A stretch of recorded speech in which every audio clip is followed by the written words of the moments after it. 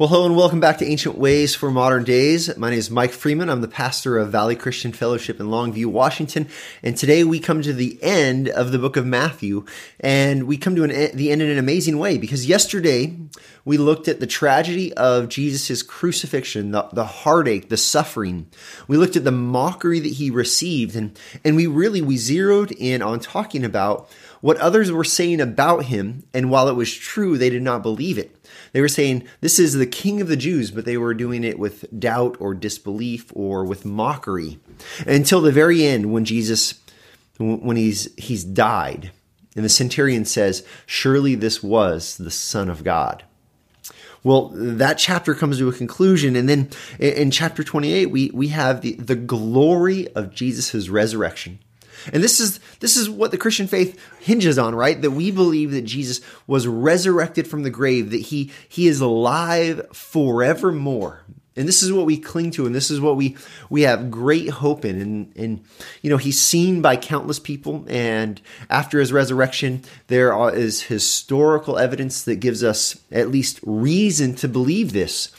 And so this is the core of what we believe. But where I want to direct our attention today, as we think a little bit more deeply about the text, is the very end in a section that's oftentimes called the Great Commission. And this is where Jesus, he commissions his disciples and he commissions us to take this gospel message and take it to the ends of the earth. But we can talk about this for a fair amount of time. We can spend a whole series just walking through the different words in this commission. But here's what I want to focus on. Let's read it together, and you'll see in the reading some of the words that I just want to draw our attention to. Let's look at what the text says. It says, and Jesus came and said to them, all authority in heaven and on earth has been given to me.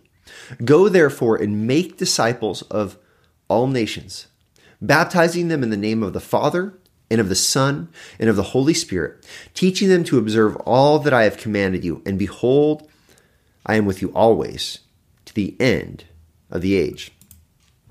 Now, there is so much that we can draw out of this. There is Trinitarian reference here. When we baptize someone, we baptize them in the name of the Father, the Son, and the Holy Spirit.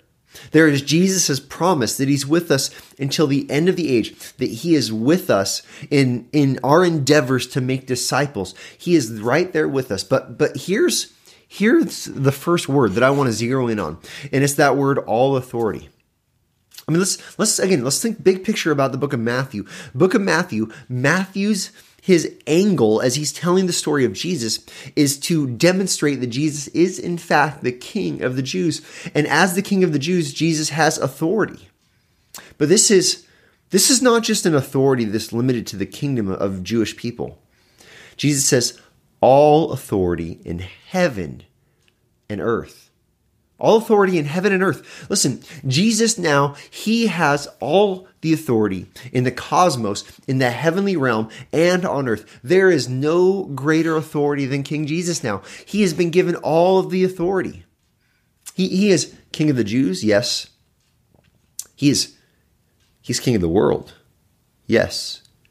He's King of the cosmos, yes. He is King of kings and Lord of lords. And so now, as the one who has been given all authority, this one who has ultimate authority, he commissions his disciples. He gives you and I the greatest cause we can ever live for. And this is the cause to make disciples.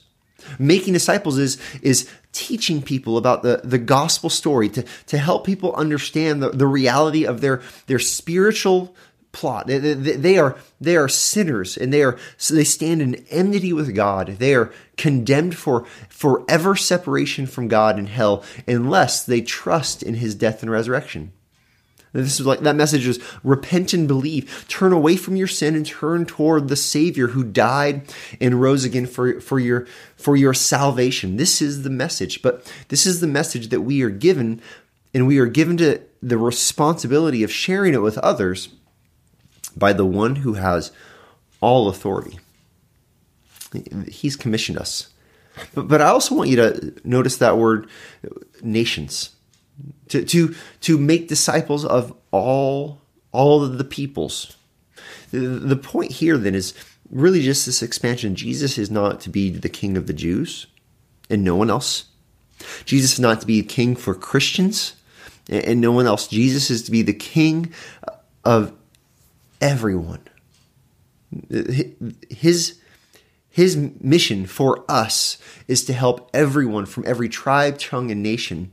In fact, to disciple entire nations, to call nations to come and trust in his death and resurrection. We are to be this light. We are to be this witness because he, in fact, he's the king. This is our endeavor.